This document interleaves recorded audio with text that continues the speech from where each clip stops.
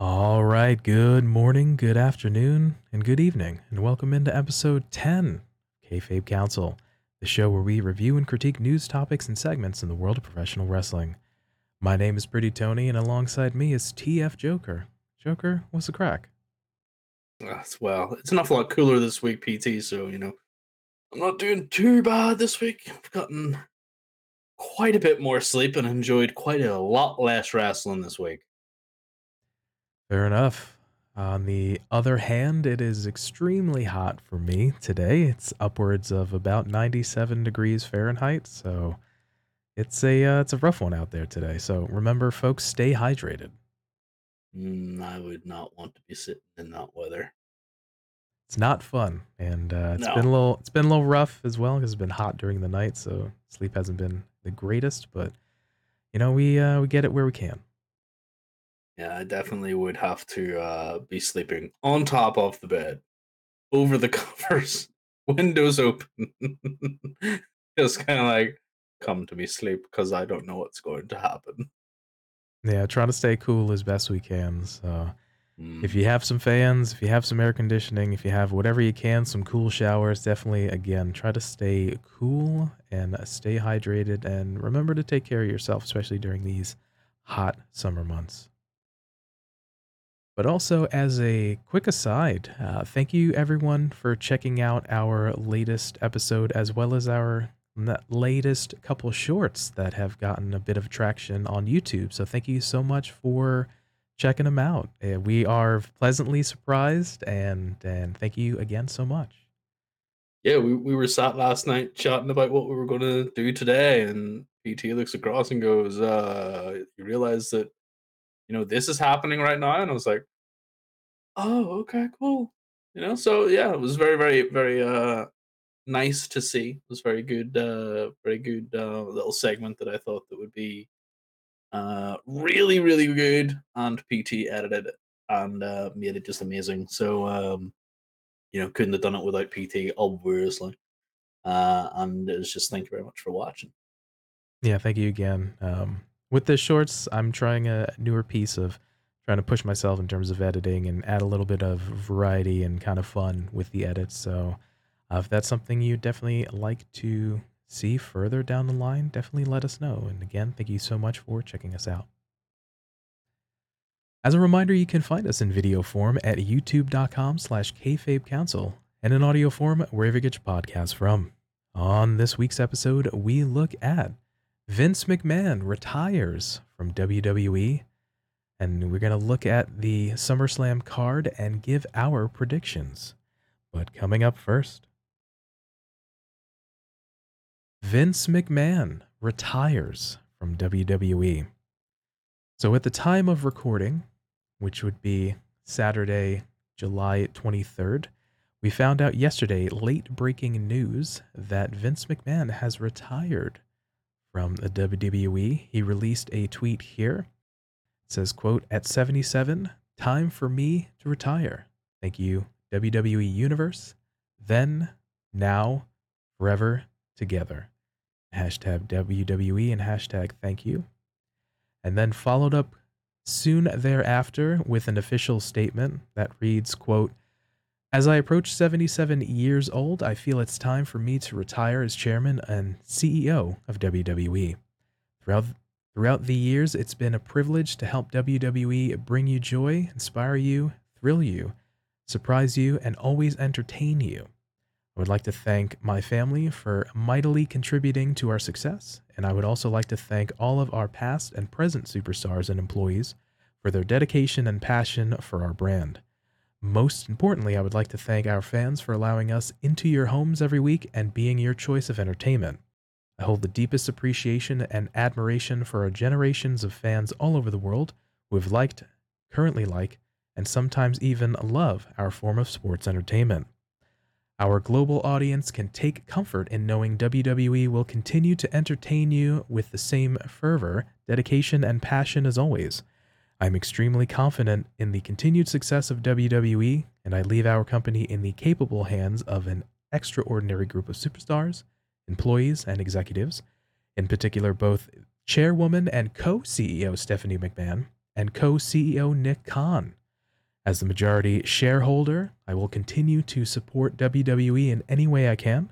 My personal thanks to our community and business partners, shareholders, and board of directors for their guidance and support throughout the years. Then, now, forever, together. So the unthinkable has happened. Hell have frozen over. The thing that shall never be legitimately happened. Vince McMahon has stepped away completely from WWE, has retired as CEO and chairman, as well as head of creative for WWE. So to start us off, Joker, what are your thoughts? What was your reaction when you heard the news? Okay. So my immediate first of all, actually, let me just preface everything I say with I am not a hat wearing person. And what that means is I have several hats to wear tonight when it comes to my opinion and the opinions that are currently surrounding this entire story. I will have my tinfoil hat, I will have my fan hat, and I will have my look into the future fat man hat. So it's it's out there. These are the ones that I'm going to be trying to put out and articulate. But my immediate reaction was what? Because no, like you said, like hell hath frozen over. Like he was in an interview with Pat McAfee earlier this year saying, I'm never going to retire. Paraphrasing, I'm never going to retire. Obviously, there have been ongoing legal issues that have possibly forced his hand to take this very public step back and retirement, and appointing his daughter co CEO alongside Nick Khan. It was the biggest news of the week, that I don't think anyone could have predicted was ever going to come. Because even though we joked about it, and a lot of people in the internet wrestling community will joke about, he should retire. Some people are obviously serious, and he's out of touch and things like this. Here, he was never going to retire. We were all pretty aware of that. Um, his name is synonymous with WWE, for better or for worse, and I think that this is something that I don't think I'm done reacting to, if I'm perfectly honest with you. I think that's a fair assessment, especially we had our pre-production meeting yesterday and we were deciding on what we wanted to cover, and I was beginning to do research for the show. And then all of a sudden at 4:05 Eastern Standard Time, we get this tweet from Vince, and then subsequently the statement I read out, and sort of a bit in shock. And I think that's apropos because of the points you made. Again, just being on the Pat McAfee show maybe a month, 2 months ago. I'll never retire. It's the thing that he's basically spearheaded the company for the last 40 years, essentially, and he's always been at the forefront and head of creative and everything, and he's been a prominent piece on and behind camera. So when you think of WWE, and for some folks, when you think of wrestling, this is Vince McMahon. So again, since this is still fresh in our mind and this just happened, I think folks are trying to react and kind of come to, I wouldn't say come to terms or come to grip, but it's definitely adjustment, for this is something that again we'd never think would ever have happened and type of thing. And it's quite a change and quite a range of emotion, and from not only ourselves but from everybody, from the fans to the superstars to employees and things of that nature. So it's quite the quite the story, quite the moment, quite the change. Yeah, I'm gonna put my first hat on, and it's gonna be the tinfoil hat. I'm gonna throw some conspiracy your way, and you're gonna laugh, or you're gonna be like, Joker, be quiet, please. And obviously him remaining the majority shareholder, and him it's unclear as to whether or not he appointed Steph, but regardless of whether or not he did so, she is still family. And this just means that he can have her ear. So in my tinfoil hat brain, this is not, this is devil's advocate, tinfoil hat, conspiracy theorist, Sami Zayn parody, whatever you want to call it. Um, he can still have that sort of um just whispering in her ear things, the direction the company should be going, according to him. Now, obviously, Steph is uh, is a very accomplished executive within the company, and recently came back after taking time away to spend with her family. So definitely very family oriented as well. And even last night with her short promo, I suppose you can call it a promo. She had mouthed the words that she loves her dad. Um, and so obviously there is that familial connection. I don't think anyone would ever take that away, regardless of what's going on outside of the cameras and SmackDown and Raw, etc. So tinfoil hat, he's still in control. Yeah, the notion of a McMahon essentially being in, or at least the head of WWE, we've seen it now with the appointment of Stephanie being the chairwoman and now co CEO is super interesting. So, at least in the superfluous or the minute sense, we still have a McMahon representing the company. Mm-hmm. So, it's again, it's since it's still fresh in our mind, it's still sort of hard to articulate or sort of what to think, and that's okay Yeah. because so there's not quite the elephant in the room, but there were a lot of folks that think Vince, in terms of the way he thinks and sort of the way he does creative, was out of touch and sort of old school and kind of not sort of keeping up with the times. And there are a lot of folks that are relieved in a sense. There are a lot of folks that are happy or, kind of joyous that he's stepping away from the company. There are folks that are maybe a little bit kind of upset, which is again okay to be, you know, type of thing. My point I'm driving home is it's okay to be confused and to be not find exactly the way to feel or know how to feel.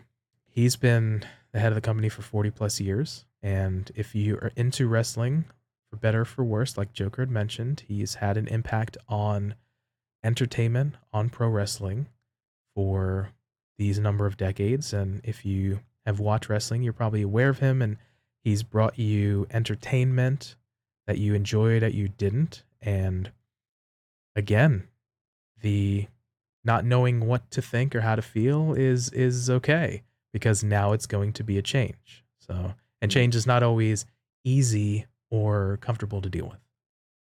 Yeah, and that kind of leads into my next hat, my fan hat. I wish I really had hat props. You could have lent me some hats, PT. That'd be nice. And the fan hat, basically, from my point of view, I am one of the fans that I am happy that he is going. He's 77-year-old man, kicking the arse off 70. To be honest, he should have been uh, probably thinking about retirement a while ago, regardless of his love for the company, his love for the business. I did personally think he was um, out of touch. I am one of those individuals that some of the directions, always going with the big guy, never letting the characters drive the narrative, always wanting even though I'm a fan of the big power guys, I do like your individuals like the Pat McAfee's of the world, the theories, like their size is really good. Like Seth Rollins is a prime example. Like he's not a big jacked yoked machine like Bobby Lashley or Brock Lesnar.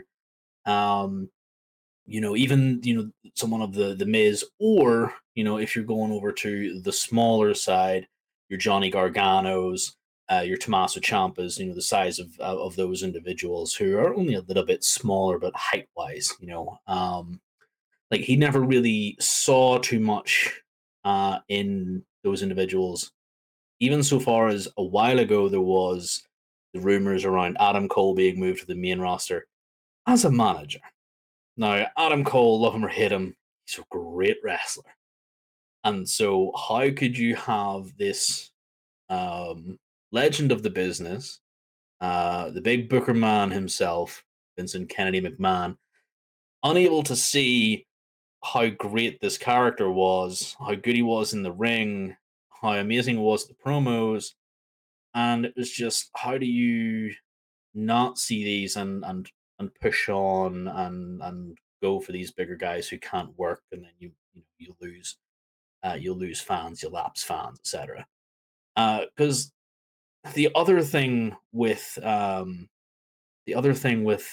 of this change is I really hope to see a resurgence in unscripted promos, because the scripted promos that he had people writing had people like Simon Miller of What Culture going, having skits that say nobody talks like that. Do you know what I mean? Some of the promos sucked, and even to this day, their delivery is terrible. And it's just, please let these people be characters in their own way. Let them discover it. Let them, work with the teams to get this promo right, as opposed to here's your script, read it word for word, try and do some delivery, and we'll see what happens. You hit the nail on the head. I think there's been a lot of dynamic change and small changes throughout Vince's tenure as head of the company and then also head of creative. We've seen different body types, we've seen different athleticisms, we've seen different things kind of become popular through Vince's tenure. Just a bit of background for those that aren't aware. In 1968, McMahon made his debut as an in-ring announcer on the WWF, which is the Worldwide Wrestling Federation's All-Star Wrestling. In 1982, Vince purchased the business from his ailing father, Vincent J. McMahon. Which then saw the blossom in from the golden age, which folks would call, of the Super Show with WrestleMania into the Hulkamania era, into the sort of big renaissance and kind of popularity boom in the 80s.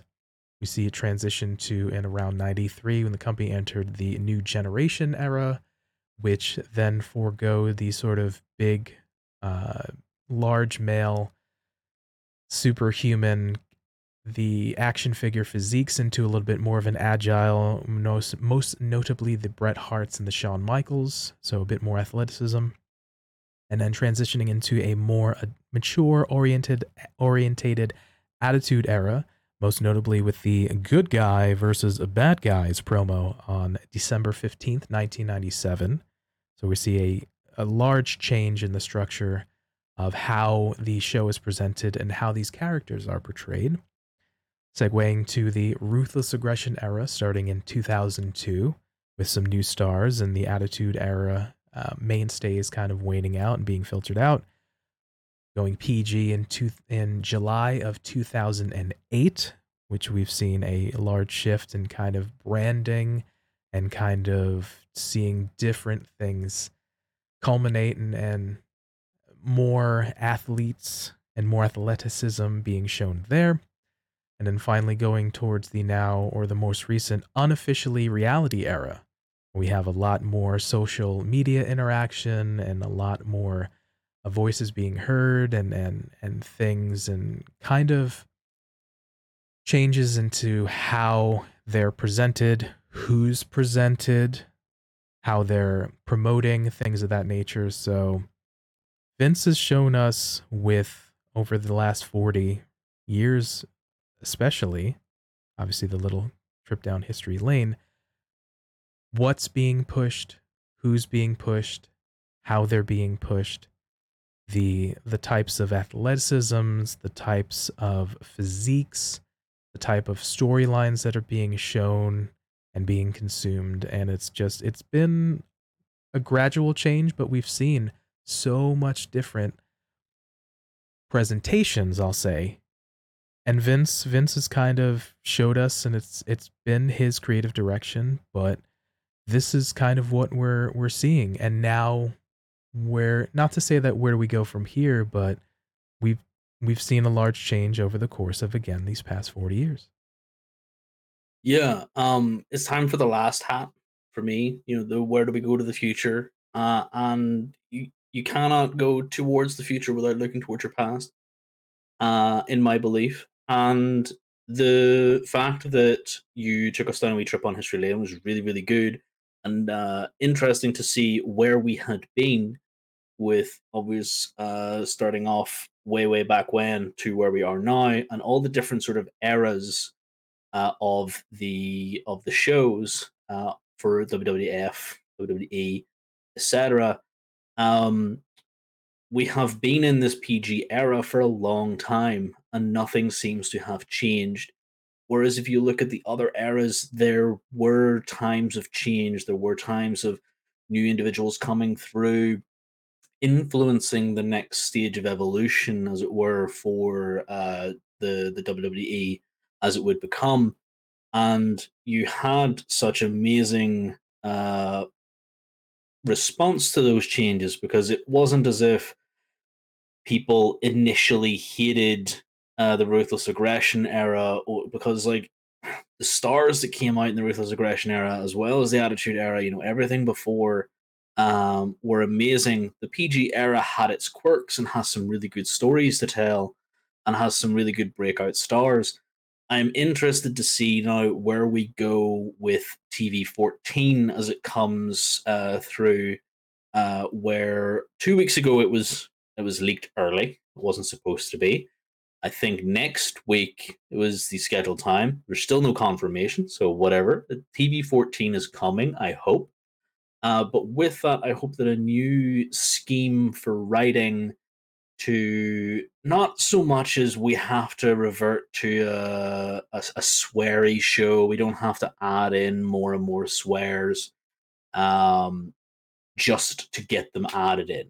It's a self regulation of TV 14, which allows them to do it if it's desired. So, if you have a very intense promo, for example, whenever you have the likes of Ricky Starks doing a promo in AEW, he gets very heated and he has to hold himself back sometimes. I want a character to do that. If there is a character in WWE that does come up that needs that drive and needs that heat behind them and get that out of the promo, that emotion to come out of the promo. I need to see that. But there's very few individuals at the minute that feel like they're doing a legitimately uh, natural promo, as it were, that is getting that sort of energy out of them. Especially whenever you have two individuals like Sheamus and Drew in the ring from SmackDown last night, who were stood there, longtime friends and rivals. You know, they came up in the business together. You know, they've done a whole bunch of work together. They fight. You know, they drink. They laugh. They're great friends. And the promos that they cut, I was just kind of sat there going, "Who got Sheamus to say this awful promo because it was awful? Like it was terrible. Why are you saying it's a Donnybrook match? Just say we're going to have a Donnybrook.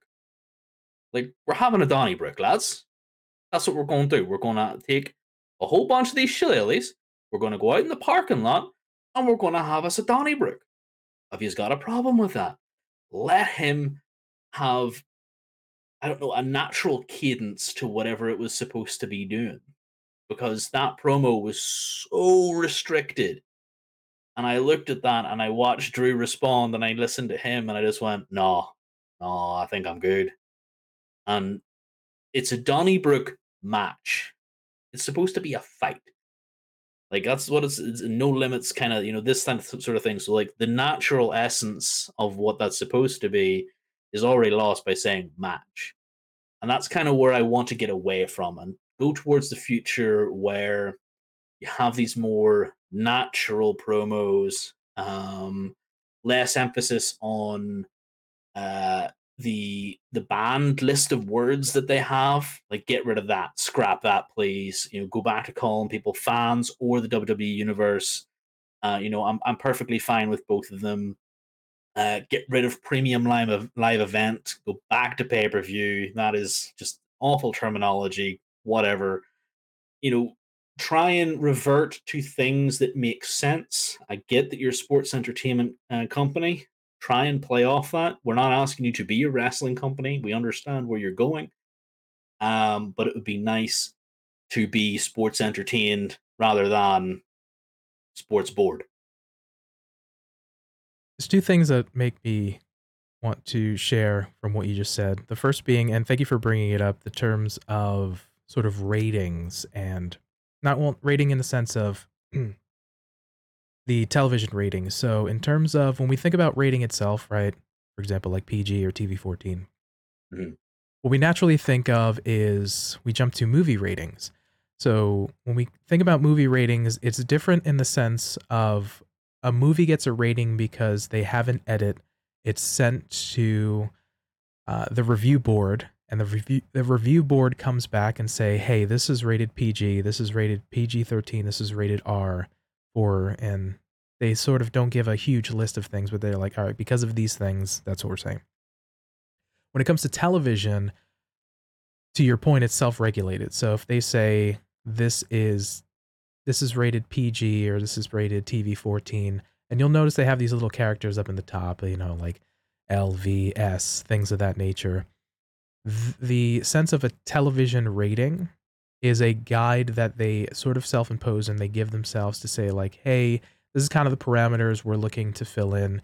We may have like some suggested violence. We might have some suggestive language, things of that nature." So it's not like it's saying, you know, this is going to happen. They could have a TV 14 rating and still do exactly the same thing.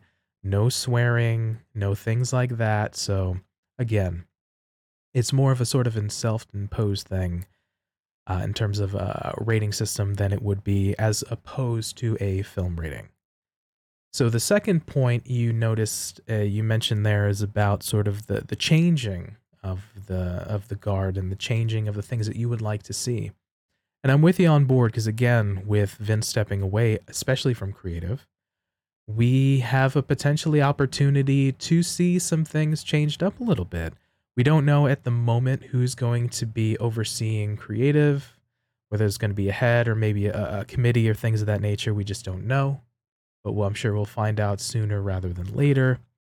But I can see I can see things like loosening the straps or the belt on, terms like, hey, maybe we can call them fans, as well as the WWE universe, for example. And maybe having things like there might always have writers, but maybe like, all right, here maybe some bullet points or here's some things that we want you to hit and kind of hit your time and hit all your points. Things like we might not, to your point about Lord of Ricky Starks maybe holding himself back from throwing in a curse word, for example. I don't think we're going to hear an effing and jeffing on the show, but we might hear, somebody might say an S word, for example, type of thing like that. So kind of throw it in periodically. So to drive this point home, even though we may be potentially going towards a change in creative potentially, or maybe how they format it or how they look at it per se.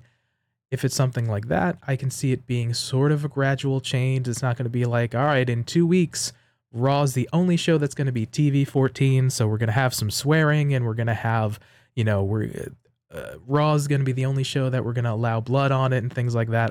It's not going to sort of happen like that. 3 hours of swearing, boys and girls. Yeah. It'll be gradual changes. I'm sure that'll be made. It's something we might be like, oh, okay, they threw in a swear word on a show, for example, and things of Well, that that nature. is So that is to the point. Like, yeah, it's not the fact that uh and thanks for the clarification of yeah, the of rating system as well, because course. the rating system is very different between film and TV, and it's very, very important to make that point. Um, because like whenever I mentioned the Ricky Starks thing, he held himself back from completing a swear word, which kind of had you hooked on the was he about to? That adds to it. That's sports entertainment. That's a good promo. That's him hitting the beat, getting the people going. Oh, is he going to say it? Oh, he didn't say it. And then you even have like whenever he was getting heated up, you have Taz on commentary going, "Oh, watch it, Ricky." He's behind this whole pushing Ricky to say what he should be saying, and I'm not saying that they're immediately going to turn into AEW and have swearing and to the level of unscripted promos immediately that they do. Because let's face it, some people do benefit from scripted promos. I'm not saying everybody does, but I'm saying you should not script everyone. There are some people who benefit from it and that they will do really well with it. And there's people who have a little bit of freedom that can do without it. And the people like the Sami Zayns of the world, scripted or unscripted, the man's great on the mic. Seth Rollins, the exact same. Theory, you could probably script him a little bit if he's scripted now. Like maybe quit with some of the really trash stuff you're getting him to say. Pat McAfee, don't script that man ever. Yes, give him beats to hit, but don't script him. And it's just one of those things. Like I would really like to see this level of outside the ring change because inside the ring there's something completely different that needs changed, in my opinion. Yeah, I'm in agreement with you that I think it'll be gradual. We'll still have a writing team. I think it'll be I think it'll be again for some of the folks that just need, all right, just give me the script. I'll memorize it. I'll read it word for word. And then there are other folks like for me, for example, like when it comes to our rundowns and things like that, I have my bullet points or I have my beats that, okay, we want to sort of hit these things and kind of go on like that. And I think I work better in that. A lot of the stuff I do on, especially in these episodes, is improv or freestyle and kind of work into those pieces like that. So I feel like for me, for example, I work better that way. But I agree that it's to drive home the point. We both think that it's not going to be an immediate change. They're not going to be things that they're going to dissolve right away. There might be some things that they'll gradually phase out and give little people more freedoms and gradually try new things and kind of see, but it's yet to be shown and yet to be seen. But I think again, with Vince not being there, there's a little bit more hope for the future for maybe those folks that were disenfranchised by the Vince's inside and outside of the ring behavior and kind of the creative. I feel like folks might potentially come back to the product more. Yeah. And let's face it, Vince has done an outstanding job throughout the years of being synonymous with wrestling. But the reason he is leaving is despicable. So there are an awful lot of individuals who will see this as a victory for people getting justice and him having to step away. And honestly, I'm never going to pat this man on the back because what he did was downright disgusting. If this is all coming to bear and he does have to see these people in court and deal with these people in court, that is with him and them to do.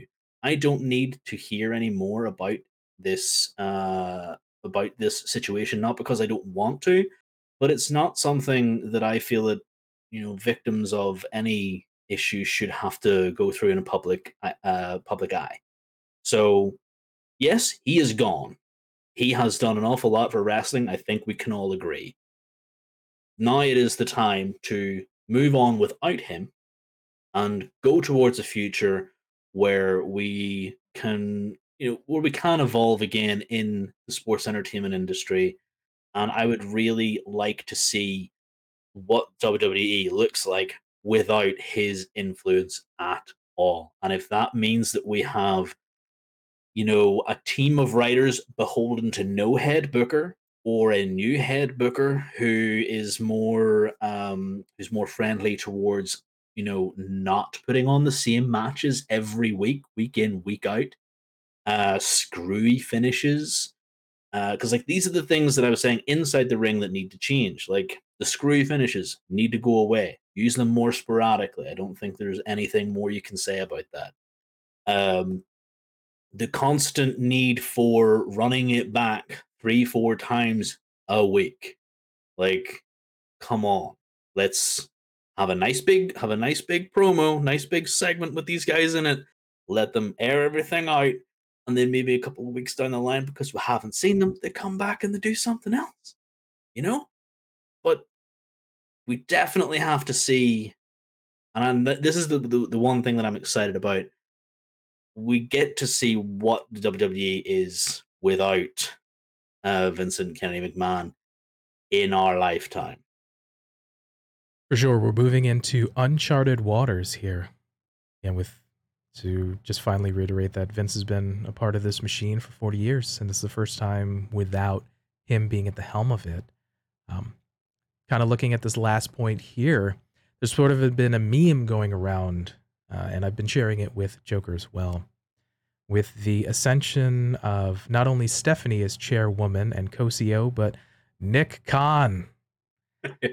And the era of Khan, Tony and Nick taking over the American pro wrestling business. The ascension of Nick Khan in a very short amount of time has been quite interesting. I know it's completely head canon, and I said this to you a while ago. Is like it's going to come out that Nick and Tony are secretly brothers. Like, and they're just taking over the wrestling industry, and this is the thing that's going to happen. And the meme that PT was alluding to was the whole Mortal Kombat tower of progressing up to the Shao Kahn, obviously being Vincent. And yeah, it was great to see that as well. And you always see the Tony Khan just eliminating everyone one by one by one, and now only Stephanie stands in his way. Yeah, it's the Khan's era of wrestling instead of the McMahons. Like, All I'm still headcanon in this secret brotherhood, dude. Yeah, so we'll move past the Mortal Kombat memes of it, but for the cons, or the if you're interested in the Star Trek Khan, God. the with both Tony Khan running AEW being point person, and now Nick Khan being a co-CEO and a high-ranking member of the board of directors, they're both come from a business background.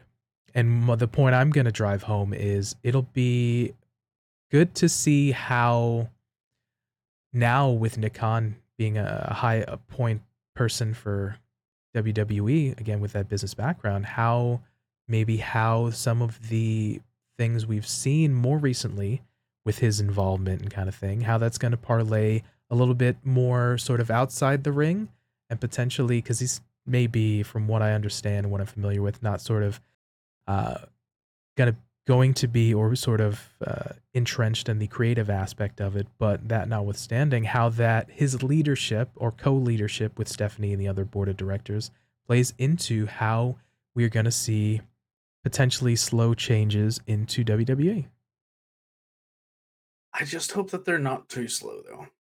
Like, I get we're not going to be getting speedy changes, and um there's no news as of yet, being only 1 day old at time of recording, of any uh issues between the pair as co-CEOs.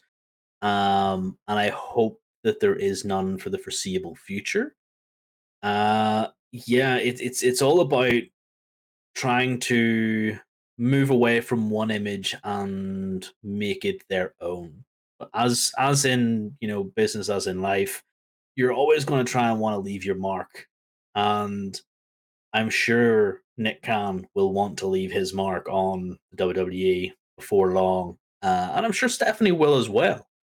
Whether or not she brings back Women's Evolution pay-per-view, more spotlight on the women's wrestling. brings back the rumored defunct women's tag team titles in both NXT and main roster, is yet to be seen. But I for one would like to see a little bit better booking around that situation, just in general. So if I get a CEO, either Stephanie or Nick, that is going to fight for a better women's division as a whole, not just having a couple of stars, then I'm going to be happy. Yeah, so it remains to be seen again with it being roughly 1 to 2 days old at the time of release. Brand new, big changes, drastic change in the shift for WWE, but we are hopeful for the future. Again, we're going to lean towards it's going to be a little bit more gradual. It's not going to be quick changes, but we are going to see how this thing plays out. So if you have thoughts on Vince McMahon retiring from WWE, let us know down in the comment section below on YouTube or hit us up on Twitter and Instagram. All right, coming up to our next topic here. Switching gears, we have SummerSlam coming up this coming Saturday. So we're going to take a look at the matchups here and share our predictions. So the first one we are looking at here is going to be Logan Paul versus The Miz. So this is going to be an interesting matchup here. Again, forgive me, even though I am a person of social media sort of illiteracy, even though I'm on the social medias. I don't know a ton about Logan Paul. I know he's done a bunch on YouTube and some other things as well, but social media star coming from the outside, again, had some appearances before, had the matchup at WrestleMania, and again, the turn from Miz on him. So now we're having this matchup coming up for them at SummerSlam. They had the confrontation this past week on Monday Night Raw, and yeah, it's just going to be an interesting matchup. He did show some quite a large amount of athleticism within the matchup itself at WrestleMania, but that was a tag match with 3 other guys in the match, so it's going to remain to be seen how it's going to play out on a one-on-one matchup. So, Joker, what do you make of this one? Um, so I'm in the same boat, not really knowing the background of Logan Paul. Obviously, he has previous forays into boxing as well, and just generally making a name for himself on YouTube, like you had mentioned. Even so far as to buying a very expensive Pokemon card and walking down to the ring at WrestleMania wearing it, which has now made it into 2K22, I believe, because he's part of the latest DLC for that too. Um, I really don't know what to make of him because we have such a small sample size. Like you said, it was a tag match. There was 3 other guys in that match. How do we rate it? It's really difficult because he's had one wishy-washy promo that was like, Miz, I'm coming for you. And then he was stood and he's trying to seem all hard. And then he stands in the ring and he looks kind of awkward just standing there facing the Miz. Like maybe he shouldn't have been told to get into the ring with the Miz. Maybe he should have been the one in the ring with the Miz playing the cowardly heel at the top of the ramp sort of thing instead of Miz inviting him onto the show. It's like we all knew this was going to be a match. Why are we trying to, finagle this into something weird? Um, I don't know. I think you're in safe hands though with the Miz. We have seen some some success with Bad Bunny previously, coming in and doing some amazing work in the ring whenever he was partnering with Damian Priest of all people. So you know there is that sort of benchmark that I've seen people going, is he going to be as good as Bad Bunny? And we honestly can't tell you. He did show off some skill, but is that going to be enough? I don't know. Remains to be seen. The I do like your points about, again, he's shown some great athleticism, but again, it's being protected by those other three guys in the tag team match. And I do agree with your point that the Miz has shown that he can be a reliable hand. We've seen him pull off reasonably good matches with Shane at WrestleMania 35. Again, not known to be the greatest of worker. The aforementioned Bad Bunny match being tagged up with Damian Priest against Miz as well as John Morrison. So I believe Miz will take care of him. But again, it's different to see Logan now, the aforementioned promo on Raw. In, for example, YouTube videos, you can edit it down and kind of make yourself clean up, as opposed to a improv live performance where you got to hit your marks and kind of feel comfortable in that role. Maybe he's not that specifically at the moment. So again, it's a different performing aspect and piece. It's a little bit more like a live theater situation, that Mhm. notwithstanding. It's going to be interesting. I know they're trying to push him as a big baby face, but I did notice during his walk to the ring and during his promo, he was getting some boos. And I know that the wrestling community and fans themselves can be a little tribal. And to say that when folks come from the outside, they're not always greeted graciously, especially if they want to get into the ring and cut promos and or wrestle. So, we like our wrestlers and we like our stars. So, again, they want to push Yeah. him as a baby face, but he was getting some boos. So Yeah, I don't think that's anything down to other than the fact that he was just generally reviled around the internet. Like that's people coming in and going, yeah, that's we know that guy. He's trying to make a name for himself doing all this stupid stuff. Like I think even I can't remember if it was Mayweather or if it was another boxer, but he stole their hat and ran away with it a while ago, like in this really obscene little stunt. Like, why would you do this? Just and then you realize, well, he's a clout chaser. He's out there trying to make a name for himself doing this stuff, and he was in and around the boxing scene at the time, so it made sense for him to do it at that point.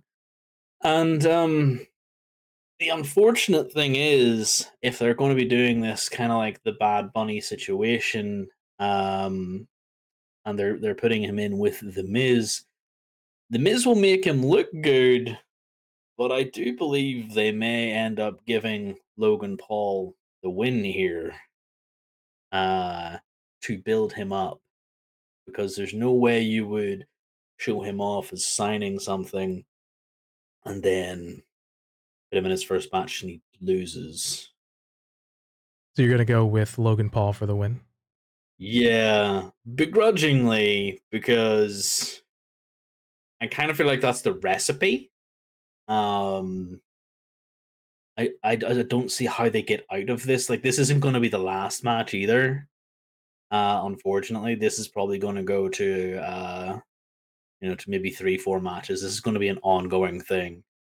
Um, where Miz is going to be claiming that his balls are ginormous again, and the T-shirt is going to get rehashed, and yeah, unfortunately, I feel like they're going to give Logan Paul the win here. I would prefer to see the Miz do it, and then just Logan to be like, okay, cool, that was a nice little segue into wrestling, and then he goes off to the next combat sport. Maybe he wants to go into MMA next.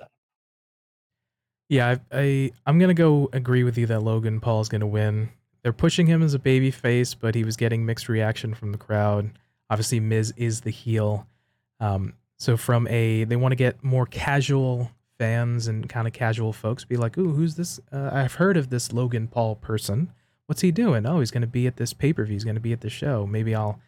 There might be maybe 10% of everyone who watch might continue to watch because he's there. But I feel like it's sort of a big deal. He's going to win in the sort of kayfabe sense. A brand new person, even though they may be kind of athletic, should not win over a guy who's a veteran and has experience and type of thing. But it is what it is. But yeah, I also agree that Logan Paul is gonna take the victory here. Yeah, I mean, at least they're not putting him over Seth or somebody like, somebody with actual top tier talent clout. They're giving them the Miz. Like the Miz, like we've stated before, is the safe hand. He's gonna put on a decent match and he'll make Logan Paul look good. If not, the Miz is about to start a babyface run, unprecedented. Hitherto unheard of. Remains to be seen. So we're both going with Logan Paul for the win. All right, on to the next matchup here. We have the champion Bianca Belair facing off against Becky Lynch for the WWE Raw Women's Championship. So we've been seeing the combination of Bianca and Becky with a little bit of Asuka thrown in. Ooh, geez, what seems like the past 3 or so months, some combination of the two of these ladies as well as Asuka thrown in, and it's been a lot. But the story of the comeback kid, Bianca, being the champion at last year's SummerSlam, the returning Becky Lynch, beat her in 20 some odd seconds. It's been even though she's now regained the title from Becky at WrestleMania, now sort of the redemption arc in Bianca's eyes to avenge that loss, even though she may have avenged it at WrestleMania, that notwithstanding. But for her loss and for her pride. But then also Becky sees it as a redemption arc for losing at Mania and kind of coming back. So interesting storytelling, getting a little long in the tooth in terms of the repetitiveness that you mentioned before. But both characters potentially have an argument here. So what do you make of this one, Joker? Long in the tooth is very appropriate because, yeah, I'm done with this. Like, I have a couple of ways to get out of this, and it brings back to my point that I stated earlier on. We need to stop having the same matches week in, week out with very little change. Um, like you said, Bianca, I feel already avenged her loss by beating Becky at WrestleMania. But this is the sort of moral victory. She beat her in 14 seconds, I think. I think Becky beat her 20, in 20 14. some odd, something like that. Very short It match. was something silly. It was a short match either way. Becky coming back, entering into the world of wrestling, sports entertainment after giving birth. First opponent is Bianca Belair. Big mistake, beats her absolute squash. And you crush the EST, like cool. Bianca and Becky with Asuka has been going on since before WrestleMania, and Asuka's been added in to freshen things up since her return. This is way too long. Like, this is even worse than me complaining about Seth versus Cody going on for 3 pay-per-views in a row. Like, come on, this is nuts. Like, why is this still a thing? I'm not sure. I think it's of the notion that obviously Bianca is a newer star. She's been on the main roster for now a couple years. She's gaining traction, gaining momentum. She can show that she can hold the belt. It's questionable whether they have challengers for her to give her title reign a little bit more credibility, but that's a little bit on the WWE's booking of it. There have been some extenuating circumstances now that have seen just a combination of Becky, combination of Asuka in matches with Bianca. We've seen a number of matches with Carmella now, like 2 or 3 weeks in a row, having sort of that matchup now. The unfortunate injury to Rhea Ripley. So we haven't seen much variety, but that notwithstanding, it's one of those things where I really feel like we need to bookend this matchup here because, again, I feel like Long in the Tooth is an apropos piece. Let's not rest on our laurels of, well, we can only rely on a Charlotte and we can only rely on a Becky. We have to give these other folks an opportunity, and Bianca can show that she can be entertaining and be athletic and do a match. So with Yeah. that, who do you see taking this one? So like I said, I have a couple of ways this could go. I think the most logical way this is going to go is a Bianca retention. Um, I think that is what the WWE will do because they just keep pushing her as this ultimate baby face. Like I keep seeing her all over Twitter doing all these promos, going out and doing meeting with fans, meeting with other sports teams, talking about athletics and things like this. She's a very, very, very good ambassador for the company. Personally, because of the way this is going, I would now like to see her without the belt. Not because I don't think she can't hold that belt, but because I don't think she needs that belt right now or needs to be around that scene. Take her away for a month and then enter her back in with a returning Rhea Ripley whenever she's healthy off her injury. Have them go into a non title sort of storyline, build them back up again, towards whatever. And then you can have Becky Lynch hold the title. I do believe that the injury to Rhea maybe delayed what should have been Bianca versus Rhea here. I definitely think that was probably the case, considering we're supposed to have it last pay per view, and this would have been the next one in the series, um, which would have probably been the Bianca retention into the Rhea capturing the title on the second one. So I think that the WWE is going to go with Bianca retaining here, but I've kind of got my fingers crossed for a Becky win. I am also in agreement that I could see this going potentially either way. I'll agree with you that Bianca has now shown that she may not need the title to be successful. She can have some programs.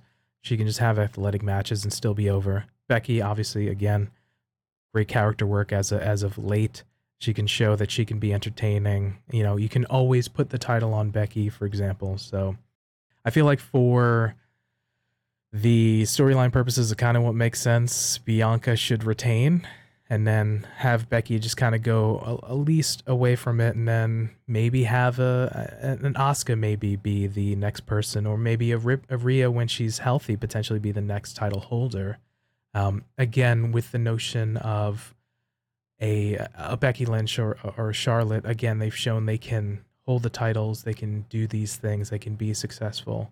If you need in a pinch or if you need something kind of fresh change, but again, the notion of we can't always rely on these folks. If they get injured or they go away, do we now have a hole in the women's division?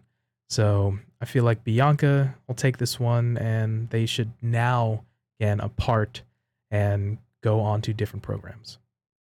Yeah, and just to tack on to the end of that, I am so ready for Bailey to return so that we can see her in to this or maybe even possibly the other title scene as well. So yeah, just bring Yeah. back Bailey, please. So let's have some fresh matchups for sure. The next matchup we are looking at here is Matt Riddle taking on Seth Rollins. I'm going to be flat out honest. I've been watching Raw and I've been watching the pay per views, and I really don't understand or fully know why these folks are battling or have heat with one another. I know that there is some sort of external heat in the past with Matt Riddle's now ex wife making some comments about Seth's wife, Becky. So I know that they had some sort of external heat like that. I'm not quite sure. Randy's Riddle's coming off of the bloodline piece and missing his big bro Randy, and I know they had the interaction in the Money in the Bank matchup where they did that sort of RKO off the ladder and looked like he potentially may have like jacked his neck. Thank goodness Seth is okay, but honestly, I don't understand or know why these guys are fighting. Maybe help me out a little bit. I honestly wish I could Okay. because Seth has literally been fed Ezekiel for the last couple of weeks because there was a pseudo little altercation that we were like, okay, Seth needs some wins back. Let's give him Ezekiel because KO's out for a couple of weeks and he needs to be kept on TV so people don't forget about him, and his brother Elias and his brother Elrod. So, it's one of those things that kind of look at it and go, okay, okay, okay, cool. Are we starting this out, or is this sort of, in the world of the storytelling that we've got currently, is this the beginning of a feud? Is this the middle of a feud? Is this a one and done? I don't think that one interaction in a ladder match is enough to be like, oh yeah, 100%, we're really angry at each other. There's just like, as much as anybody wants to, tell us what the deal is. If anybody in the comments wants to tell us what the deal is from their perspective between, making sure that Riddle and Seth have a match here, please let us know, because neither of us are wholly aware why these two need to be fighting right now. Agreed. I'm a bit lost, but I think these guys are both highly athletic individuals with a little bit different style. So it should be a hard hit match. So in this one, who do you see taking this one? Um, that's where it gets difficult because again, Riddle has been on a streak of losses coming out of the bloodline feud that he had. Because he just kind of was going up and then he went straight down and like you said, floundering without his buddy Randy. And then Seth has only been getting a couple of wins. Um, Honestly, without knowing why these two are going on, I can only go with Seth because he's the bigger name. It wouldn't surprise me that Riddle gets one over and we start a feud. That would make sense. But if Seth wins, then this is a one and done. I'll agree with your points. If Seth wins, it's a one and done. If Riddle wins, it's the beginning of the program. Mhm. But I don't see, like, I guess these guys just, we need something for both of them to do. They're both really not having anything or doing anything. Let's just put them in the match together because it's a pay-per-view and it's SummerSlam. But Mm, I'm gonna go with Seth winning this one. I'm just gonna call it right there. So yeah, Seth wins. yeah, I have no disagreement with that. All right. On to the next matchup here. We have the SmackDown Women's Championship match as we see the champion Liv Morgan taking on Ronda Rousey. Of course, last pay-per-view for the Money in the Bank, Liv Morgan won the ladder match and subsequently cashed in post-match on Ronda Rousey after she defeated Natalya. Was a bit vulnerable there, ended up getting the roll-up and winning, which is quite the jubilation for the crowd live and on social media as well. And now we're seeing them now have the appropriate sort of running it back and having the actual matchup. So what do you make of this one, Joker? I have to reintroduce my tinfoil hat here for a quick second, because honestly, there is a little bit of conspiracy going on. Now, this is just what I have noticed, and not sort of anything to do with. It's not in the realm of logic. Please do not crucify me for spouting an opinion here. But Liv winning Money in the Bank and subsequently cashing in got her this amazing push to being the SmackDown Women's Champion. And Ronda came out and said that she was happy that somebody who had passion and drive and such stuff sort of got this opportunity, and that's great. Now, should there have been a plan in place for Liv to get these, she would be running around with plates weeks ago. Bingo. She never got plates until last week. Sorry, this past week. She got very basic plates, LIV. I know nothing too extravagant about them, but legit only got them this week.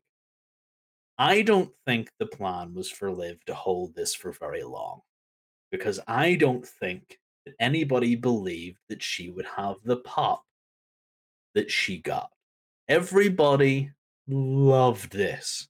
Whenever Liv got the opportunity, she's been called the Miracle Kid, whatever you want to call her. I don't care. She's the SmackDown Women's Champion. And this past week on SmackDown, they decide to show Ronda tweaking her knee. And they went through that whole rigmarole of these are the excuses, spite, spite, spite, spite. These are the excuses we're making for Ronda. And then we have this pseudo okay promo between Ronda and Liv in the backstage area. Ronda excusing Kayla Braxton, who was probably there to just rile things up as per usual. And Ronda didn't sound terrible on this promo coming from the heel side of things. And I do believe I remember it was either yourself telling me or it was somebody else. Like she prefers to be seen as a heel uh, going forward because she feels like she can work that way because of her love for Roddy Piper and his heel work and things that obviously inspired heavily by him. And it's just one of those things that you look towards it and go, have they sort of changed their mind now? Because it's very strange that they go weeks without Liv's plates. And for context, I have legitimately seen, I think, Bobby Lashley or Kevin Owens in a digital segment after they won a championship. I think it was a Universal or whatever title it was. And they were getting their plates changed that night. So they were available. Like these are things that people will go ahead and get and sort out. And Liv is only getting hers this past week. So have they changed direction? And they want to keep Liv champion? I kind of hope so. Because I would like to see, as much as I want to see Bianca without a title, I would like to see a world in which Ronda Rousey is not a title holder as well, but she's still active. Because she is a pseudo Brock Lesnar. I know I've used that word a couple of times now, but she is kind of like the Brock Lesnar of the women's division in the sense she comes in, she holds a title, then she loses and she goes away for a while. She hasn't really been in the scene without the belt. I'd like to see maybe her going up against Bianca Belair too.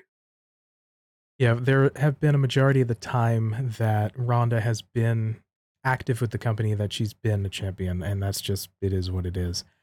I will give your point absolute merit in the sense of Liv only getting her plates basically now, almost a full month, at least 3+ weeks after she won the title, in the sense of they sort of shotgun the booking and say, all right, well, all right, in of the everyone that we have, fans are ready for a new star.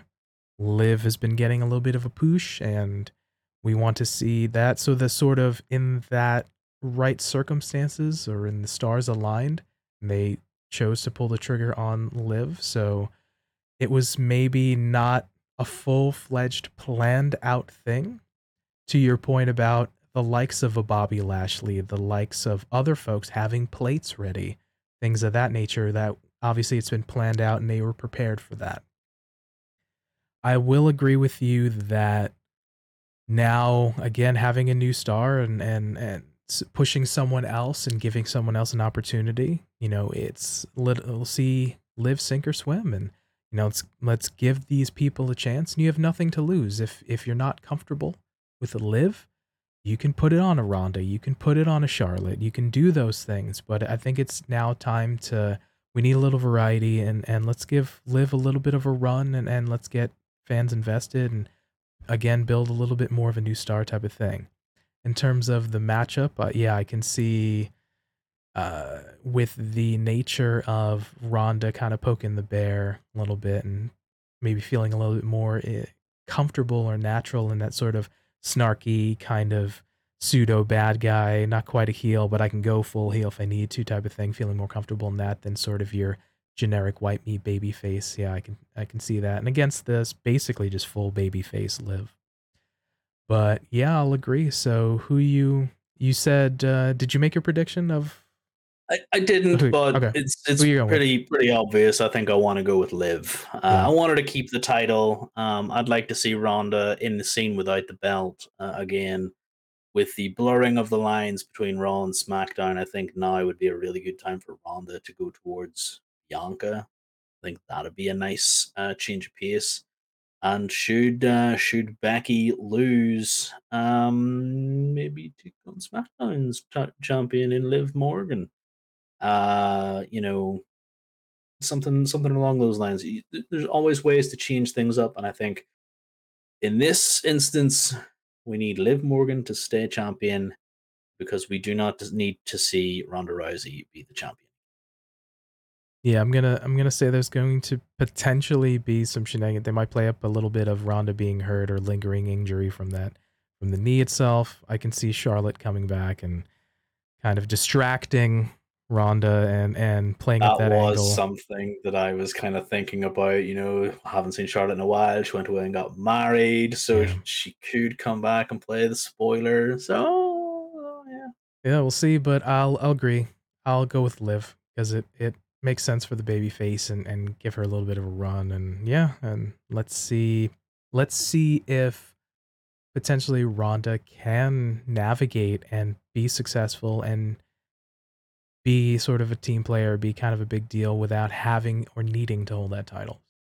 I'd really like to see a full-on heel Ronda Rousey as well, just going around, just absolutely dominating everything, not trying to be sportsmanship like she was trying to be whenever she was champion and had that match against Raquel. Like, come on, give me full heel Ronda Rousey, no F's given. Maybe even whenever Charlotte comes back, they form a tag team. Like, that would be stupid funny because they've had some heat before in the past. So, it would be nice. Something new. Definitely something new. All right, we're going to take a look at the next matchup here as we see the Usos, Jay and Jimmy, as the undisputed WWE Tag Team Champions going off and facing the Street Profits of Angelo Dawkins and Montez Ford, with the caveat that Jeff Jarrett will be the special guest referee.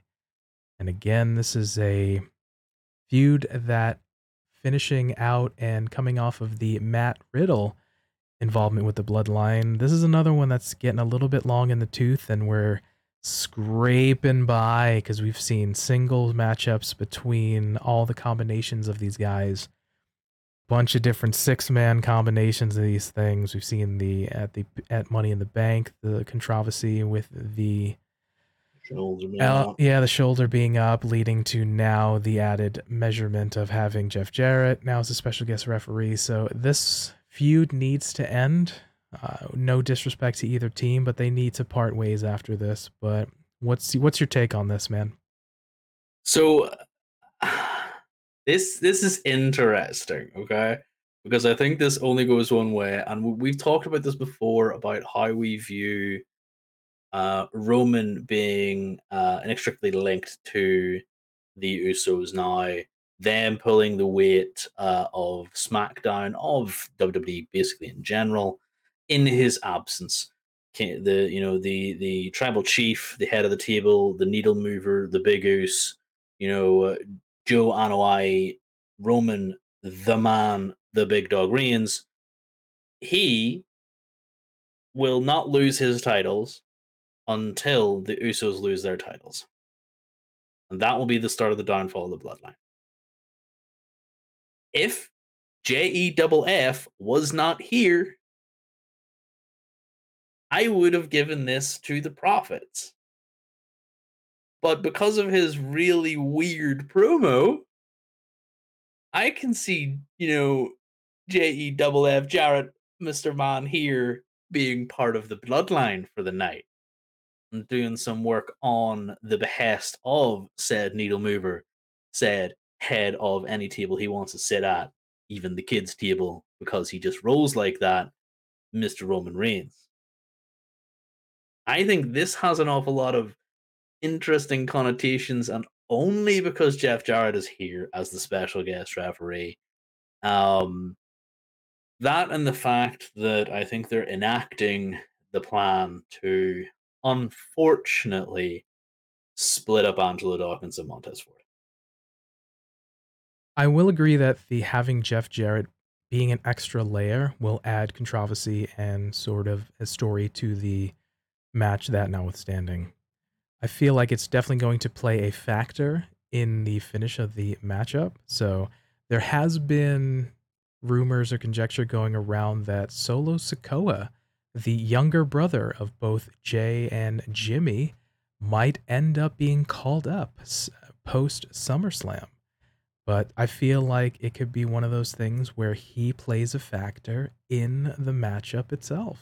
So that's where I feel like it's going to maybe lean towards. That's a really good point. I had forgotten about Solo Sikoa. I think you'd mentioned him a couple of weeks ago about the rumors him coming up, and we were joking about him holding the US and Intercontinental titles. Unfortunately, they're on two big boys right now that you don't really think that Solo could take on. So possibly, I do see that as a possibility. I would like to see that actually. I should probably rephrase it like that. I would like to see him come up because from what I've seen in NXT, like he's pretty good. You know, the brothers, anything to go by, he's going to be a big star. His promos don't seem, too bad at the minute. I think basically the same level as Bianca Belair, kind of, they're there but not quite, But if he's in the bloodline and comes up, he's got Paul Heyman to listen to learn from. What? Yeah, that adds another layer to this that I was not thinking of, and I would like to see that. But I still maintain that Jeff Jarrett is going to be the X factor for this match because when has he ever been anything but working for himself? And he's going to clearly side with the champs here. So you're going with the Usos winning this one? I don't think that there's any other way that this can go because of Jeff. Uh, and like I said, that it may lead to the unfortunate split of the Street Profits as well. I'll go with Solo Sikoa providing some sort of a distraction or some sort of interference to potentially distract or bother Jeff. Moves happen, bada bing, bada boom, Usos take it. So I'm in agreement that maybe slightly different way to get there, but I feel like we're both going with Usos to take it and to bookend and jump on your sort of earliest point. Yeah, the downfall of the bloodline will definitely kind of start with the Usos before Roman loses the titles. So yeah, but I don't think it's Mhm, quite yet as at the moment. mhm. All right. Moving on to the next matchup here, we see Bobby Lashley, the United States champion, taking on Austin Theory. And this kind of goes back to the previous pay per view, them jaw jacking at one another, and ended up with including pose downs and with Money in the Bank, and it opened there. And Bobby Lashley ended up defeating Austin Theory to take the United States Championship. And they've been, after the night where Austin Theory ended up winning the Money in the Bank briefcase, we've seen them sort of diverge a little bit, only kind of come back a little bit in the sense of, yeah, I want my title back. And that's kind of only really been the build to this specific matchup, where it's been Austin now showing up on every show and just jaw jacking. I'm gonna take the title. Boom. I'm gonna. I interrupted the matchup with the Street Profits promo, and then oh yeah, I'm putting Roman's name in my mouth, and then come the Uso. So it's been an interesting piece, but so it's been less about the U.S. title than it's been about Theory's involvement with the Money in the Bank briefcase. But still, what are your take on this matchup? So I've added another layer to my take for this because of you mentioning Solo Sokoa and the aforementioned, you know, holding all the titles mid card. He needs the United States title. So, like you had said before, they had this big old pose down, a couple pose downs, a couple of weeks. They had this program set up for Money in the Bank. And that was good, and all was glorious whenever Bobby, the Almighty, took down Theory and took the title back. But they haven't done anything. Like, there's been no Theory chasing him, except for recently where it's like, I want my title back. And you're just kind of looking at him going, all right, take that phone out of your hand, finally, but now you've got the briefcase. Just, and I'm honestly, every time I look at him, I'm like this. I just shake my fist and go, just do something else. And the lack of build for this outing is disturbing. Mainly because Bobby hasn't done much compared to what you had just mentioned. Theory being on every show, Theory injecting himself into a rather upper card program because, let's face it, anything to do with the bloodline is Roman Reigns territory. Because if you mess with the Usos, you mess with Reigns, and he's Theory is injecting himself in there with the briefcase. So it's murky. It has a lot of room for disaster for Theory, and uh I can see Bobby Lashley um I can see Bobby Lashley just kind of existing in this match, if I'm honest, which is very disappointing as a Bobby Lashley fan. Like, I don't like the fact he hasn't had the chance to impose his will on Theory and say, no, well, I don't want this because it's my title and you're just some upstart. It seems to me after the divergence of Money in the Bank, Lashley has his trophy, which is the United States Championship, and he's now Theory, even though he lost it, now he has his trophy in the Money in the Bank briefcase, and they've diverged, and they're again the build up to this match is only superfluous, and it's just kind of lackluster, and there's really nothing going on outside of maybe like one promo is basically like, dude, I'm gonna challenge you because I want my title back.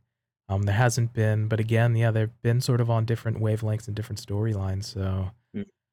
yeah, but who do you see taking this one? So I have Theory winning this. And I had Theory winning this beforehand because of a rumor and because of the aforementioned lack of build and the unfortunate segments that Theory seems to be in everything. Bobby doesn't seem to be in anything. So I'm just kind of going by. They're going to give this title back to Theory, Okay. and it was based on the rumor that he is then going to unsuccessfully cash in on the winner of the main event of this particular pay per view, and obviously be unsuccessful, but still have the United States title. But then, with the added bonus of you mentioning Solo Sokoa possibly being here, the title's now on Theory. A much more manageable gnat for the bloodline to squash. Because Bobby hasn't injected himself into their business. He hasn't been that silly. But Theory has been. So, what better way to punish Theory than to take his United States title away and give it to Solo Sokoa? I'm just being fantasy booker again here, PT. I like to do it all the time, but I do feel like that would be hilarious from the standpoint that I would love to see Theory hit this big high, this low, remain quite high because I've still got my belt, so I'm still all day. It's okay, it's just a little bump in the road. I'm the youngest ever two-time US blah blah blah blah. Only for him to be knocked down a peg and then, you know, build himself back up from there. I think it would be interesting to see. Interesting points there. I'm gonna go with Bobby winning, and he has his championship and he has his trophy. In theory, still having his trophy in the briefcase. I'll agree at some point. I don't feel like Theory's going to be successful with his cash in. There's been a lot of hinting at this is when he's going to cash in. the post matchup for the main event, the championship matchup. It's going to be unsuccessful type of thing, but I can see him kind of being super frustrated and kind of being type of that type of notion of kind of his next storyline of he lost the US championship match, he lost his briefcase type of thing.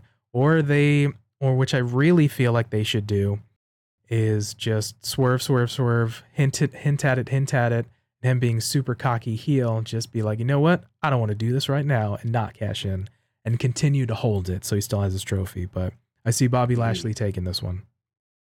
I can't be mad at that because I think I've stated before that I'm a big Bobby Lashley mark. Love the man, think he's great. Needs to be on TV more. Wouldn't mind him losing the United States Championship only for him to start holding the Uber titles. So I'm a big proponent of Bobby Lashley because I one day want to see Bobby Lashley versus Big E WrestleMania main event for all the titles, just every single belt.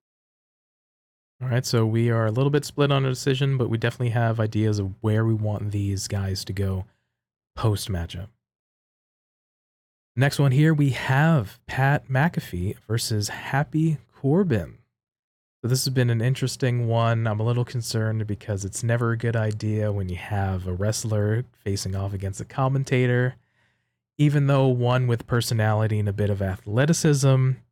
But this has been a really weird build. Again, I do like the notion of there's the picture been sharing on Twitter about, again, they were teammates in the late 2000s with the Indianapolis Colts. And then now it's been 10 or 11 or 12 years in the making in terms of their quote unquote rivalry. But yeah, a little bit sneak attack, a little bit of childish antics in terms of nicknames and kind of weird build up and kind of promo work between the two. But this is an interesting matchup. What do you see about this one? I am excited for this match. Yeah. I am very much excited for this match because, like you stated, this is a commentator versus a wrestler. But I have been watching Pat McAfee for a while because after he had retired from football, I had watched his podcast. His podcast mostly about football, American football. I do enjoy American football. Pretty hard for me to catch matches, and even whenever I do, they're always late at night anyway, and I can never get a decent recap. But I digress. And Pat McAfee always has really good insights onto that world. And whenever he was starting this job, he was always talking about how he wanted to be a wrestler, how he wants to be this, that, and the other. Like it was one of his dreams before even being a football player. And it's an understatement to say this man has some athletic competence because he is very athletic. There was there in his, against his match against Theory, there was vignettes and promos cut, and shown in the wee vignettes were videos of him in a homemade ring, trying to get his way into NXT and stuff years ago, and like even other videos about him have surfaced that he just looks really good. And in that match against Theory, he did really well.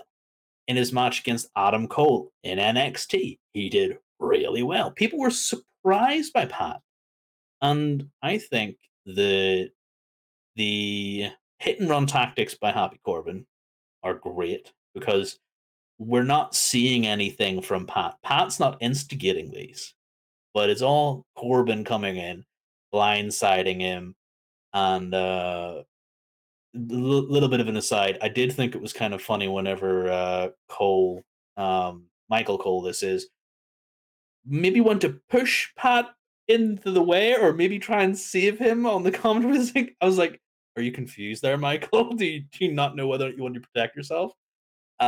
Which was really funny. But the side attack from Corbin, and then Pat obviously chasing back, coming back, cutting a really really good promo. The man is sick on the mic, absolutely amazing.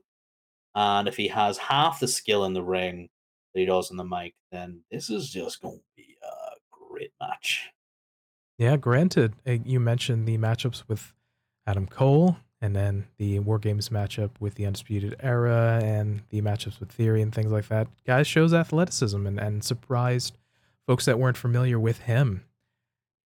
He's got some tools, can be athletic, can do some moves. Again, he's had some time to train, can speak on the mic, to varying degrees of folks, whether you like his style or you don't, again, you got to give the guy some credit for that. So, yeah, it's an interesting build to it. Again, just I'm always weary of wrestler versus announcer type of situations Mm. because it almost screams lack of creative or kind of all right. But again, you're playing off a little bit of the semi-celebrity nature of Pat with uh, with Baron Corbin here. But that notwithstanding, who do you see taking this one?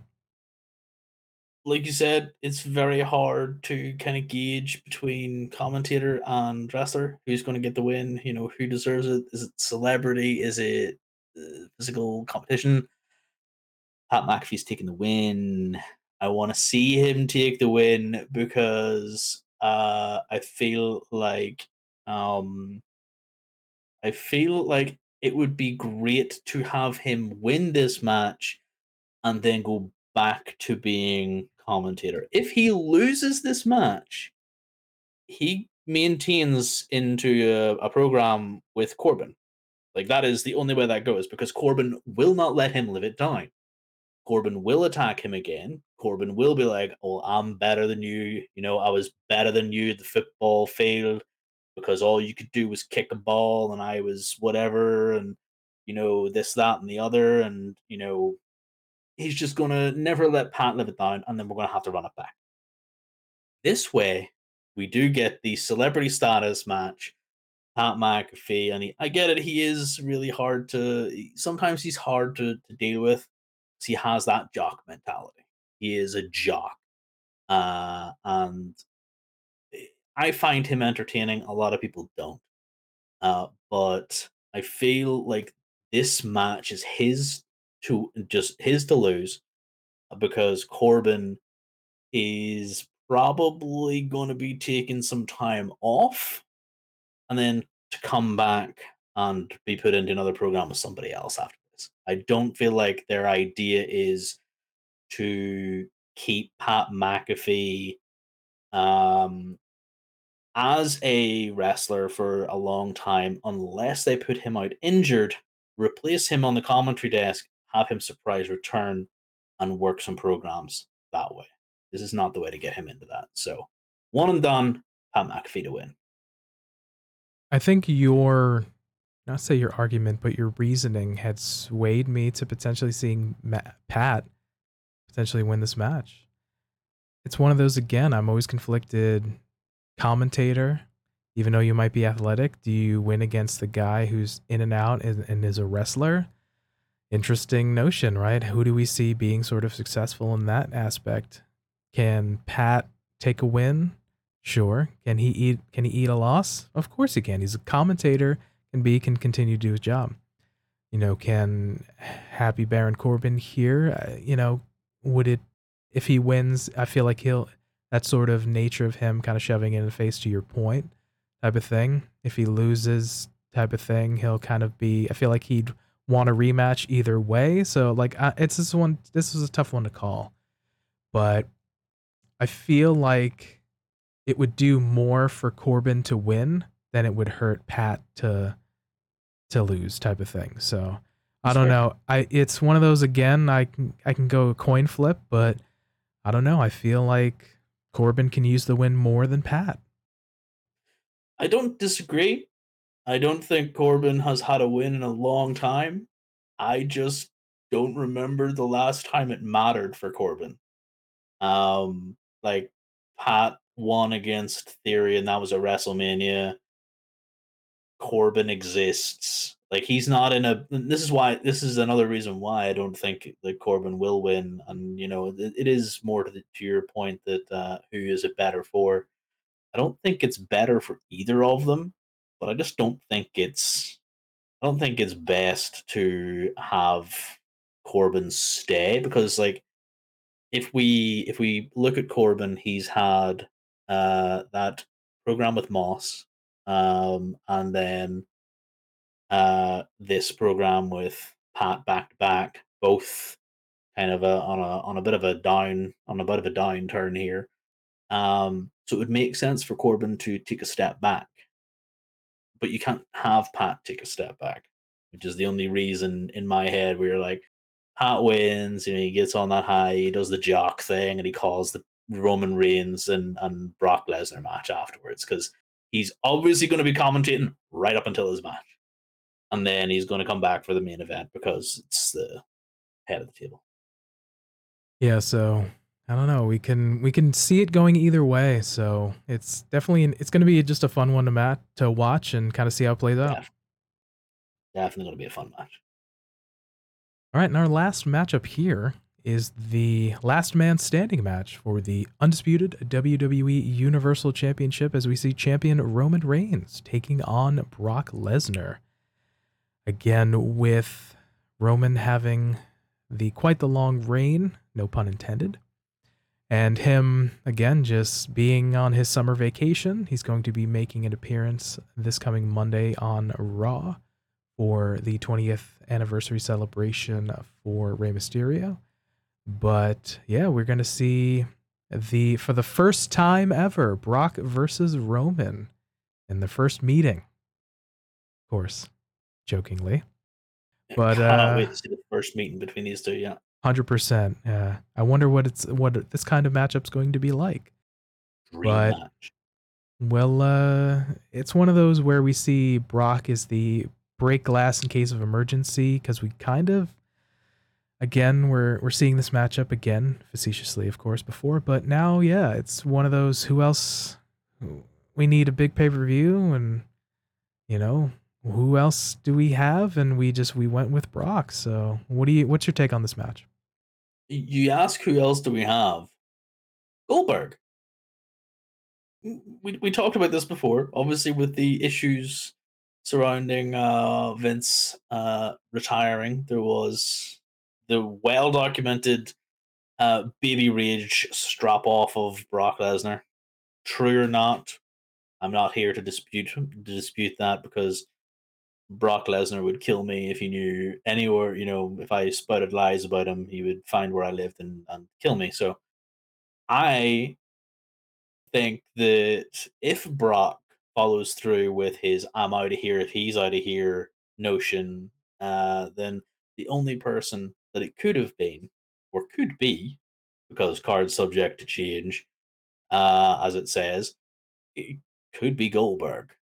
Um, and I didn't mention this point to you earlier on. If it's Goldberg, we know who's winning. Like we know how long that match is going to be. We know who's winning that match and nothing else matters. If it's Brock Lesnar, there's doubt. And he brings reasonable doubt to a match like this, especially because it's last man standing.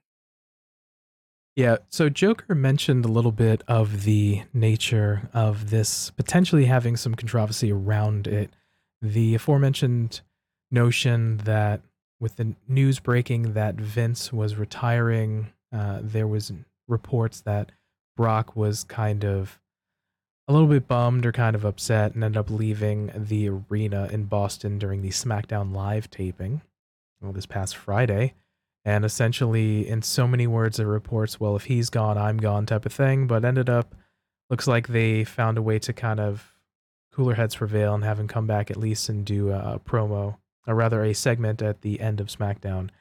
But there was reports that if Brock is not game for this matchup, then they might make overtures to have Goldberg be the replacement. That notwithstanding, should be if it's indeed Brock or if it ends up being Goldberg as a replacement, should be a Haas matchup regardless. Yeah, it's gonna be a big house match. I the best drama for me is to have this match start off with a Brock win, like looking like he's gonna win. Um, and then just having Roman play the dirty heel running away.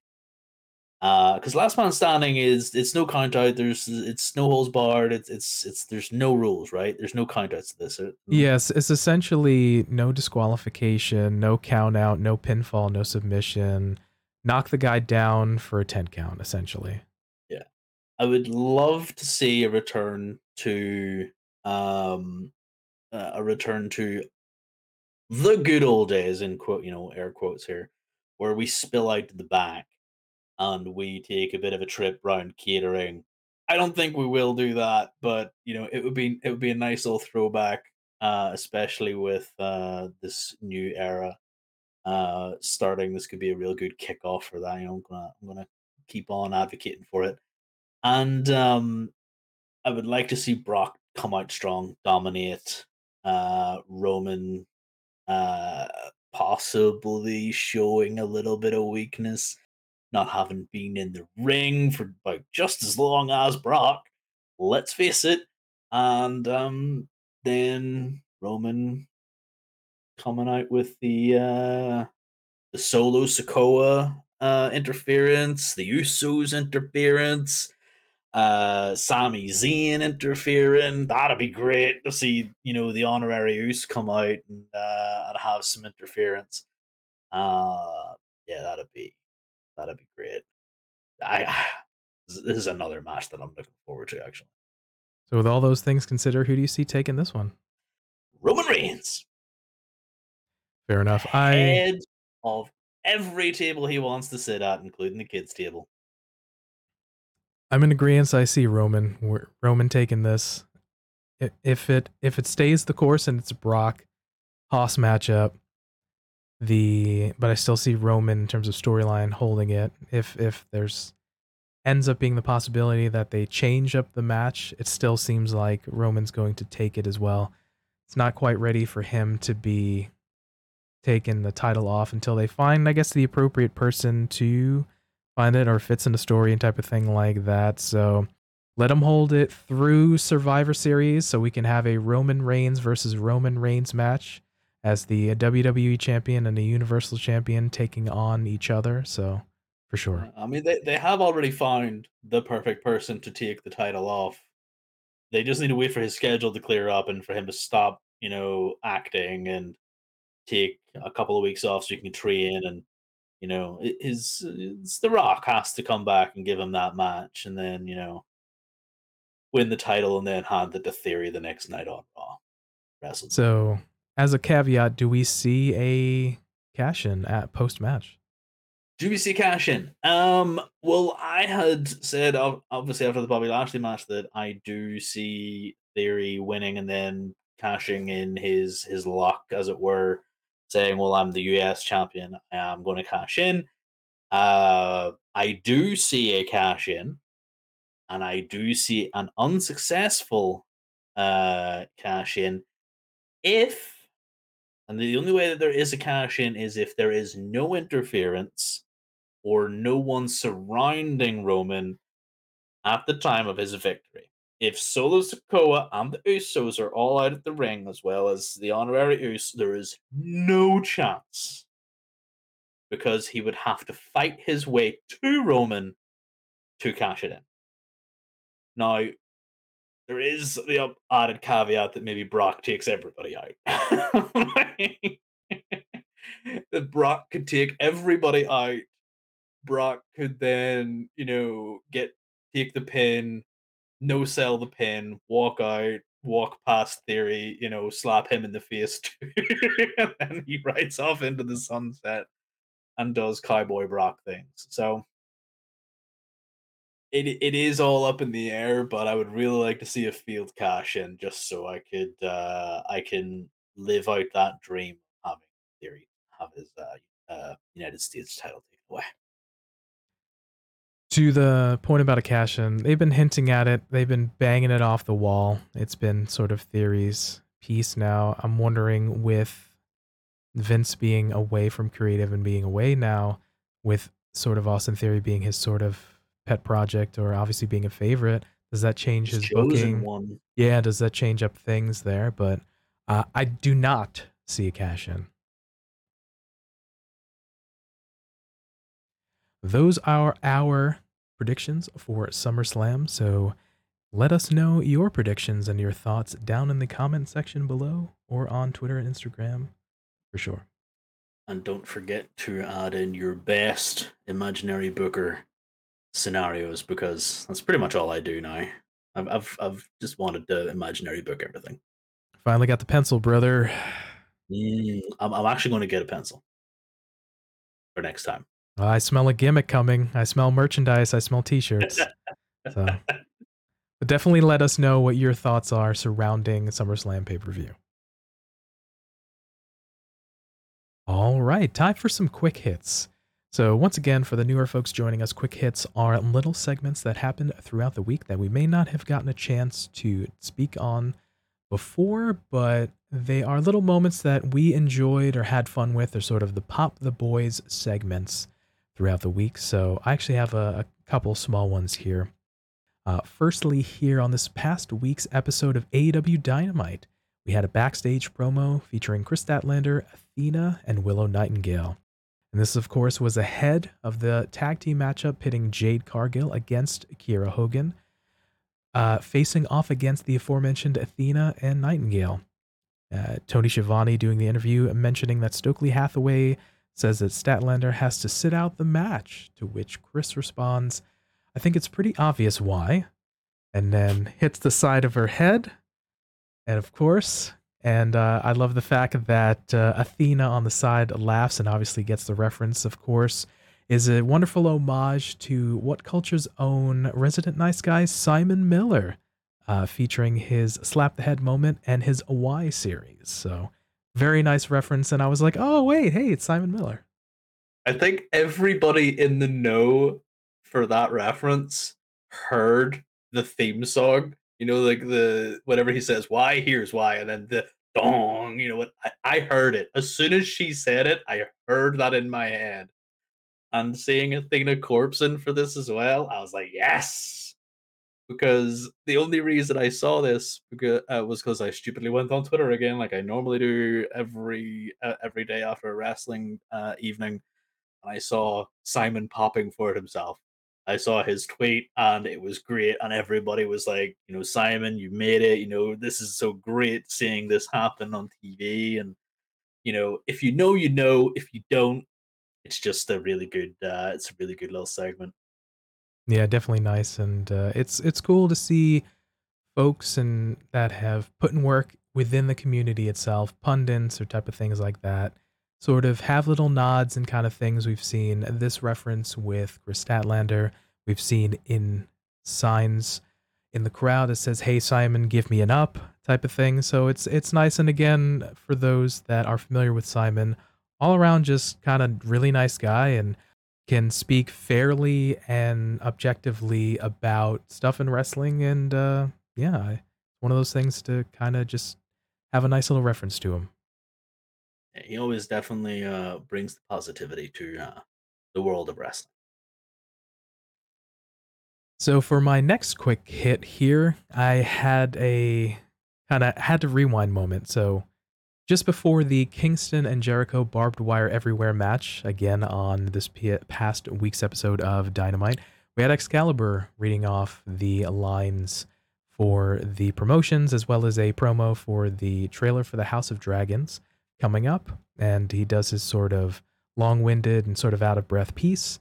And we have Jim Ross sitting next to him making a Talladega Nights reference saying, quote, well, you're all jacked up on Mountain Dew, aren't you? And I absolutely laughed when I heard that. And I had to rewind and be like, did he just say that? Did he say what I think he said? So Yeah, if he had continued on and said, I'm just gonna come at you like a spider monkey, like if he had responded with that, I would have, yeah, it would have sent me over the edge. Whenever I heard that, I was like, yeah, JR, good job, man. That was great. again, this harkens back to our kind of previous quick hits and our discussion of JR, just no F's given, just going out there and freestyling and just sort of enjoying the He moment. just does what he wants. So I had a big old pop for both of these pieces here that happened this past week. Joker, do you have any quick hits for this week? I do not. I really enjoyed both of those pops. that you'd mentioned. I thought that they were really, really good. There was nothing else that sort of bent me double this week. So I'm just I don't know. My standards are too high this week, I think. Yeah, it's one of those things that, again, quick hits are just little tiny segments. Again, it was two small references that happened to be sort of in promos, wasn't specifically expressly in like a matchup or anything like that, but it was just like, oh, like I really liked that. I kind of found it funny. I enjoyed it. And again, sometimes there's ebbs and flows in terms of what happens throughout the week, and sometimes there's things that we had a pop the boys moment, sometimes there aren't. So It's always nice to just have that rewind moment, like you said, and go back and go, did he just say that? He did. Go back and have another laugh at it and enjoy it even more because that's what it's all about. all good. So if you folks listening out here have some quick hits for the week, definitely let us know for sure. All right, so this is a little bit of a long show, but we appreciate everybody hanging in there with us. So it's gonna about wrap it up for us. Joker, how was this one for you, bud? Long, bud. It's long. We need to stop. We need to stop going so long. We have a lot of thoughts and ideas around these topics for sure. So, I hear but you, dude. I'm gonna stop fantasy booking. I get it. So we'll see how things play out. But yeah, definitely had fun kind of talking about this. A little heavy on the material here today. So hopefully you guys enjoyed it with us. But even if it's the subject matter may be intense at times, we try to just kind of give our notions and thoughts and try to liven it up a little bit. So all right. With that being said, for TF Joker, Thank you very much for bearing with us. and for me, Pretty Tony, we thank you for your time and letting us be a part of your day. And remember, be good to yourself, be good to each other, and we'll catch you next time. Peace.